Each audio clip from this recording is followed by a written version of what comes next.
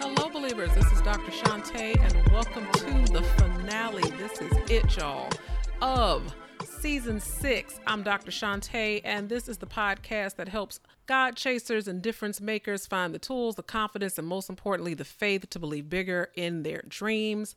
This entire season has been all about victory. Y'all are so spoiled. This was supposed to be a 10-episode season, and look, we done doubled the capacity, and we are going to end on a powerful note. Now, let me say this. I have to give disclaimers at the beginning of this episode. You know, some of us might not be friends after this, but as always, these messages are delivered in love. And I know I have a lot of men that listen to this podcast. And so you might have saw the podcast title and thought, oh, this one ain't for me. Oh, brother, hold on, my brother. This is for you too. And I will say this. I think, and this is for the women listening to this episode, I think that we all have to come to truth in our own time. And not everybody is willing to face or embrace their truth. Okay. Not everybody is willing to go there. And sometimes it's easier. You know, we've talked about this being an enabler. Sometimes it's easier to deal with the dysfunction rather than the fallout of confronting certain behaviors. But this is definitely going to be one of those episodes where you might feel like your toes got stepped on. Trust me, as I've gone through this, my toes have gotten stepped on, but it's been all for the good. That brings me to a better and the best version of myself. And so it is in that spirit that I offer this finale episode. So today's episode is called I Am Not Your Superwoman, and our guiding scripture is from Matthew 11:28-30, and it says this: "Come to me, all you who are weary and heavy laden, and I will give you rest. Take my yoke upon you and learn from me, for I am gentle and humble in heart, and you will find rest for your souls. For my yoke is easy and my burden is light." And so on this episode, we are going to be talking about too heavy a yoke, what about Junebug, and recovery. Yes, I did. I said Junebug. So I have a new therapist, and she is lovely. I am absolutely loving my experience with this therapist. And she had me take a battery of tests and assessments prior to our first session. And as a result of that, she recommended a book to me called Too Heavy a Yoke: Black Women and the Burden of Strength. And as soon as I saw the title, I knew that this was about to jump all on my toes, because I am considered and consider myself, you know, a strong Black woman, you know, and many of us do, you know, and if you're not Black, you know, and a woman, it doesn't mean that you can't relate to this in some way. But the strong Black woman is this mythology that many of us carry and embody in our real lives each and every day. And so what I'm going to be doing in this episode, to kind of give you some context, is I'm going to be reading a few passages from the book that I want to address in this episode. And I usually skip over the introductions of a book, but I actually decided to read the introduction of this one. And these two passages just kind of jumped out to me. And they say this: "A modern day Atlas, she bears the weight of her multiple worlds upon her shoulders. And unfortunately, she is incapable of saying help as she is of saying no. Since childhood, she has been taught that a good woman, especially a good Black woman, is independent, a giver, and not a receiver of help, including emotional, financial, and instrumental support. Moreover, as a woman, usually of Christian faith, if she does need help, it should come from only one source, God." And that struck me, because that is exactly how I am. I remember at one point in my life, you know, post-divorce and just trying to pull things together, that I was in foreclosure and nobody in my family knew it. Like, I didn't tell a single solitary soul what was going on while I was working out and trying to remedy that whole situation. And when it finally came out, they were like, well, why didn't you say anything? And, why didn't you tell us? And all of that. And I said, well, I told the person that I knew could do something about it. I told God. Like, that was my instinct that, if something goes wrong or something goes left or something goes awry, that my instinct is not to reach out for help. My instinct is to turn to God, and leave my burdens, quote unquote, at the altar. And then this other passage struck me as well. It says that this crisis is deeply rooted in the church. Indeed, perhaps nowhere in society is the strong Black woman more ubiquitous than in the Christian church. The church reinforces the mythology of the strong Black woman by silencing, ignoring, and even romanticizing the suffering of Black women. Rather than offering a balm to heal the wounds of Black women who cry out about their pain, the church admonishes them with platitudes such as, God won't give you any more than you can bear, and if he brought you to it, he'll bring you through it. And that slapped me in the face as well. Because, I go to church every Sunday, and I've told you in the past, that my church tends to be very patriarchal, which is male dominated, and very traditional, even though we're currently in the search for a new pastor. But I remember being told when I wanted to restart the women's ministry, I went to the leadership and I said, I would like to restart the women's ministry. And their exact words were, for what? Crickets. I was like, what? Women make up the bulk of the church. Women pay 80% of the bills in the church. But when I asked for women to have a ministry of some sort, which is not uncommon, the immediate reaction was, for what? And that is what this episode is all about. There tends to be this belief that Black women, what do you all need support for? What do you need help for? You all have it all together. Well, you want something done, you give it to a Black woman and a sister, she's going to pull it right together.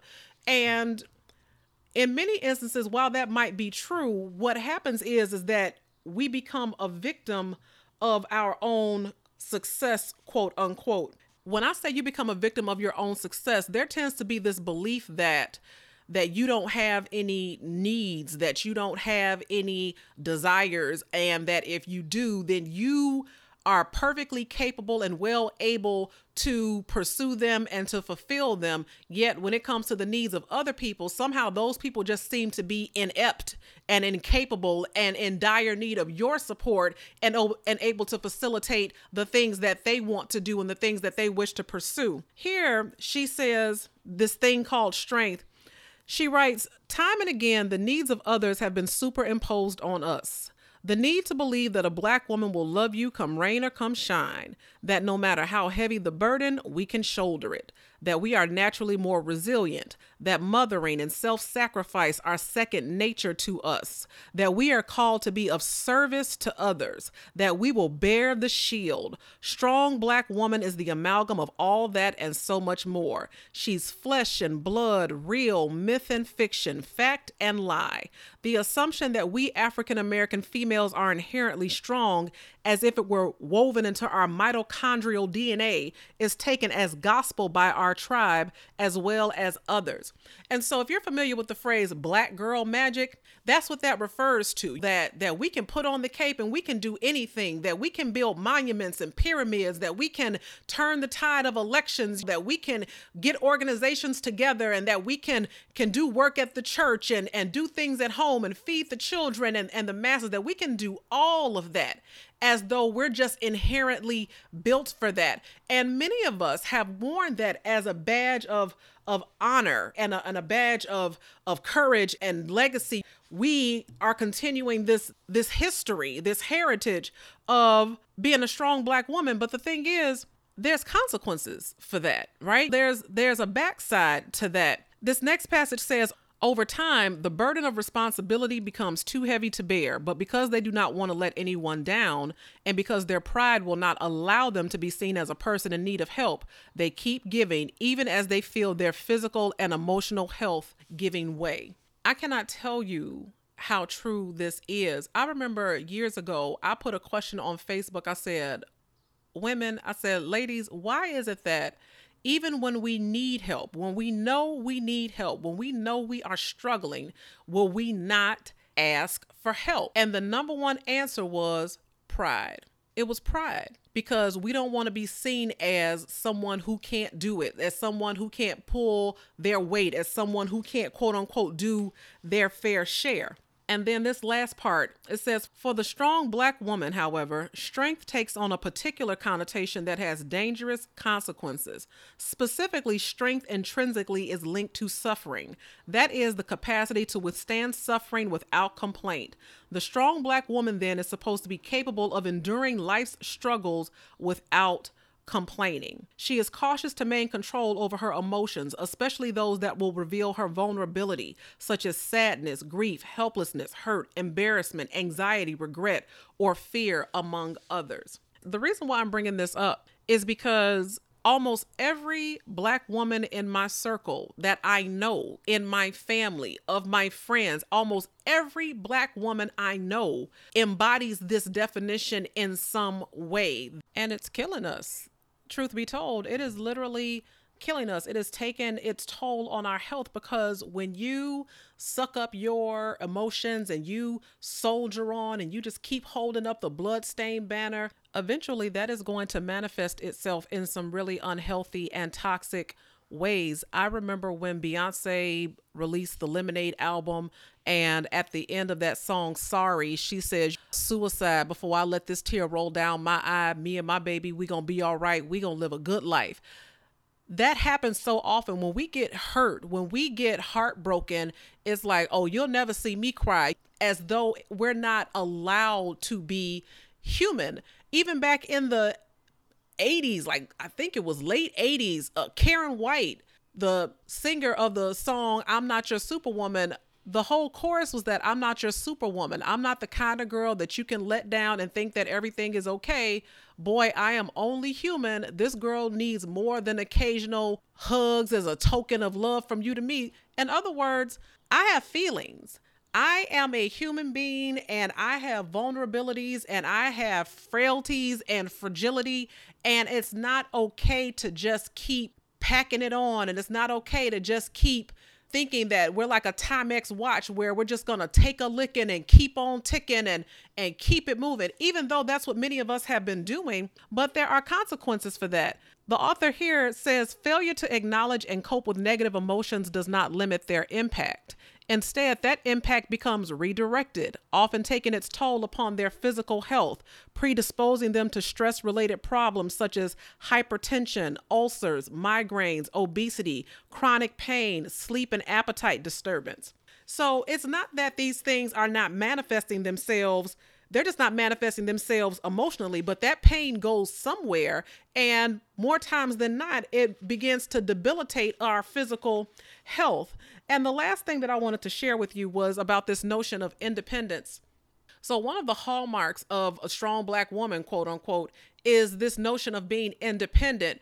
And, you know, all the women who independent and those types of songs reinforce that notion that a woman can be financially independent and that she doesn't, quote unquote, need a man. And the author says this: independence for the strong Black woman means socio-emotional autonomy, depending and relying solely upon herself to meet her needs. Strong Black women have a hard time asking for help and a hard time receiving help when it's offered. And then she talks about one of her participants for this research that she did. And the participant said this: I don't like to ask nobody for nothing.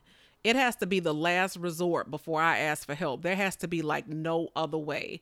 If I'm struggling financially, I'll wait until the very end because I feel like I should be able to do it. No matter what, I'm supposed to be able to do it. I don't want to ask. I don't know if that's pride or being strong or what, but I don't want to ask.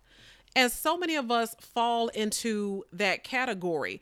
We have convinced ourselves that we would rather go without or that we would rather suffer than to have to ask somebody for help or to be seen as somebody who can't, quote unquote, take care of her own business. We have, in a lot of ways, ladies, become our own worst enemy.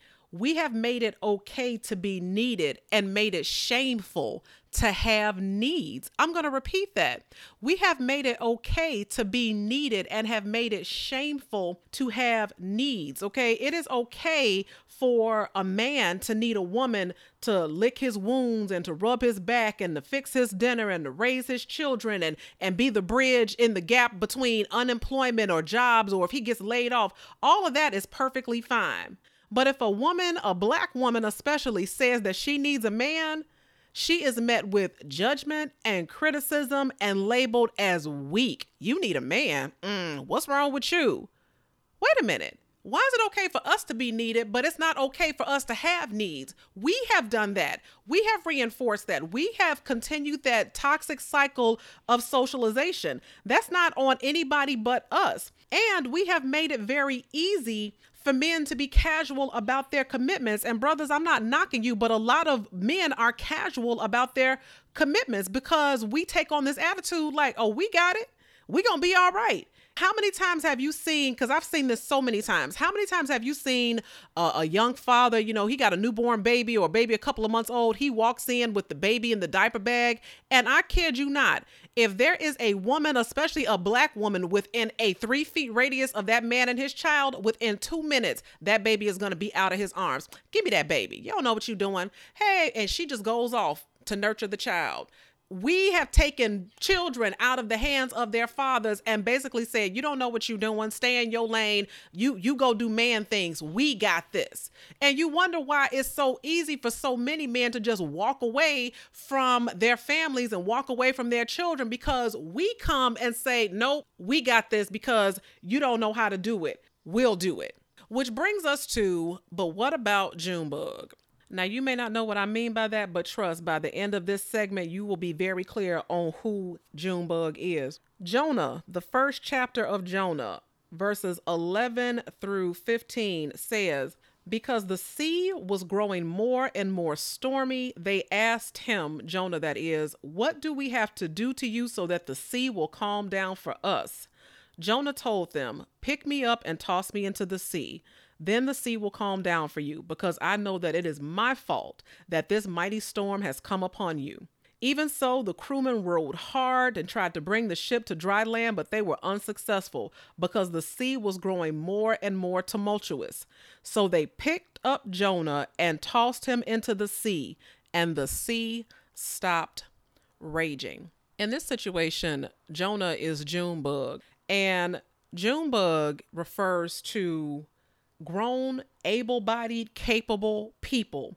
It is not your job to be the butcher, the baker, the candlestick maker for grown, able-bodied, capable people, okay? And by capable, I mean if you drop dead today, that person would have the mental capacity and wherewithal to figure out his or her next move. God had an assignment on Jonah's life. God said, Jonah, I have a specific thing that I want you to do. And Jonah said, I'm not going to do that. In fact, I'm going to do the exact opposite, and I'm going to run as far away from what you asked me to do as possible. And so Jonah went to the docks and he bought a ticket to a ship and he was on his way sailing away. But see, God had a plan.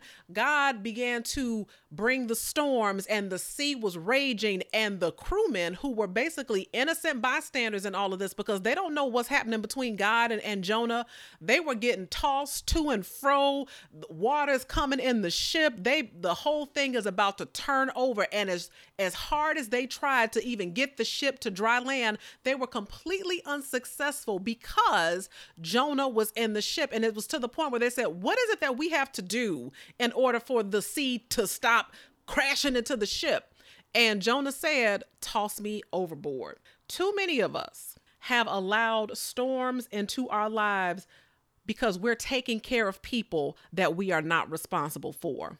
Too many of us have invited storms into our lives because we are taking care of people that we are not responsible for. 1 Thessalonians 3:10 says, if anyone is not willing to work, let him not eat. We have allowed people to gas us up. We've allowed them to fill our heads with these notions. We've been hoodwinked into believing that we're not good women if we don't stay down in the trenches with people that can do for themselves, that if we don't stay in the trenches and roll with the punches and hold it down and pay for this and that and the third and put our dreams and aspirations on hold or release our dreams altogether for the sake of grown folks, okay? Not kids, grown folks. And as a result, those storms have come. Your finances are stressed. Your car got 1,000,000 miles on it. You can't get a moment's peace in your own house because it's full of people that's just laying up, eating your food and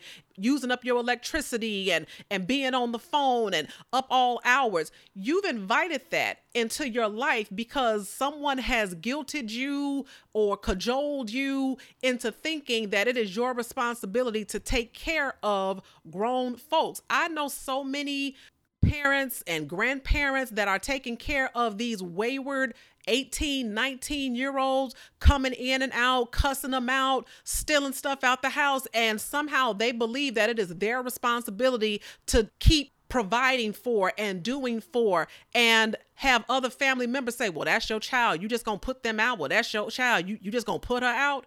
Yes, I am.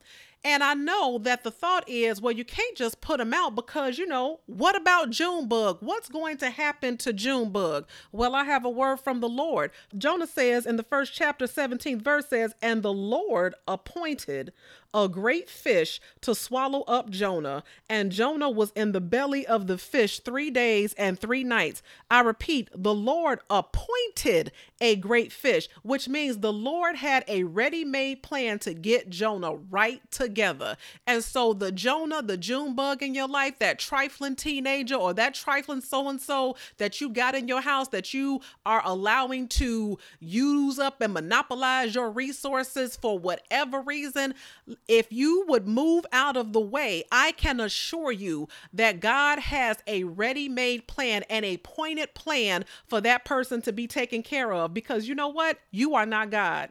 You are not a bank. You are not a pack mule. You are not Superwoman. And it is foolish and unhealthy for us to embrace that identity. Let me be very clear. Jesus paid it all. It is not for you to sacrifice yourself, your joy, your peace, your paycheck, your emotional capital, and your physical health. Why you can't lose that 30 pounds? Because you are stressed to the gills doing for other folks so that they can live rent-free on your sacrifices. You have to be willing to step out of the way and let God appoint the resources that are necessary for that person. And here's the hard part. And here it is. Here is the rub. Okay.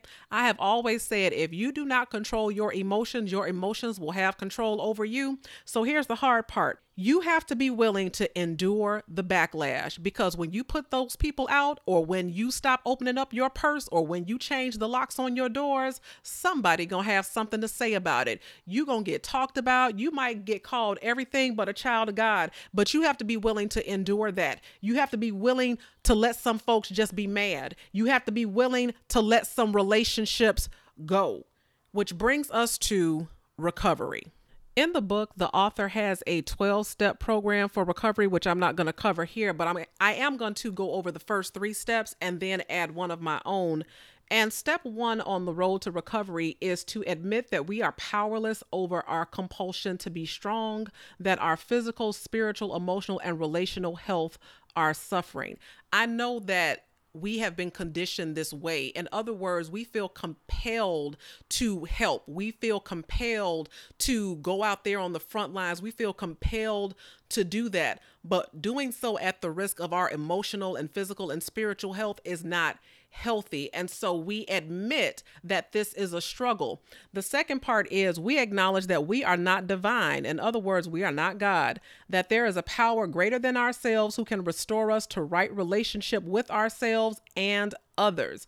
And so God has to be the provider. God has to make the provision. It is not for us to be the savior of the whole world, because that is a burden, that is a yoke that has become too heavy for us to bear. And last but not least, we have to make a decision to turn our will and our lives, those of the people that we care for, over to the care and the protection of the divine. In other words, throw Jonah off the ship, because God will make a way for that person or those persons, especially if they're capable and able-bodied. And even when they're not, sometimes we have people in our lives and our families that do require caregiving, but you may not be in a position to be that caregiver. That may not be what your life can accommodate. And we will stretch ourselves to the hilt to try to do that, and it begins to take its toll. And so it's okay to outsource or to get help or support or pay for assistance to come in and help with that. And the thing that I would like to add, so those first 3 steps were from the author, but what I would like to add is that we have to be willing to commit to our own healing. We have to learn how to take care of ourselves and prioritize our own health. We have to move ourselves off the back burner to go to therapy and learn how to set boundaries with people. And we have to stop feeling guilty and not allow people to shame us for not doing things that they can do for themselves. When we enable people to continue to take advantage, we teach people how to treat us. And so if we teach people that we will just take a licking and keep on ticking, then they will continue to take advantage of us in that way. The whole theme of this season was for you to live victoriously. And as much as I love being a Black woman, and as much as I'm proud of all that I have accomplished as a Black woman, it at times has been a very isolating experience. It feels very lonely, because it seems like at times you are giving all the help, and yet there doesn't seem to be any available to you. That when your phone lights up with text messages, it's rarely, hey, how you doing? I was just checking on you, but more, can you, will you, what are you doing? Are you able to? I need some, that sort of thing. And so it's okay to take a step back from that and redirect that energy and that focus and that capacity to care and give that to yourself. There's absolutely nothing wrong with that. And so that is the end of our episode and our season. Don't forget, the Hello, It's Me tour kicks off next Friday in DC. I look forward to connecting with you in DC and Atlanta and Dallas.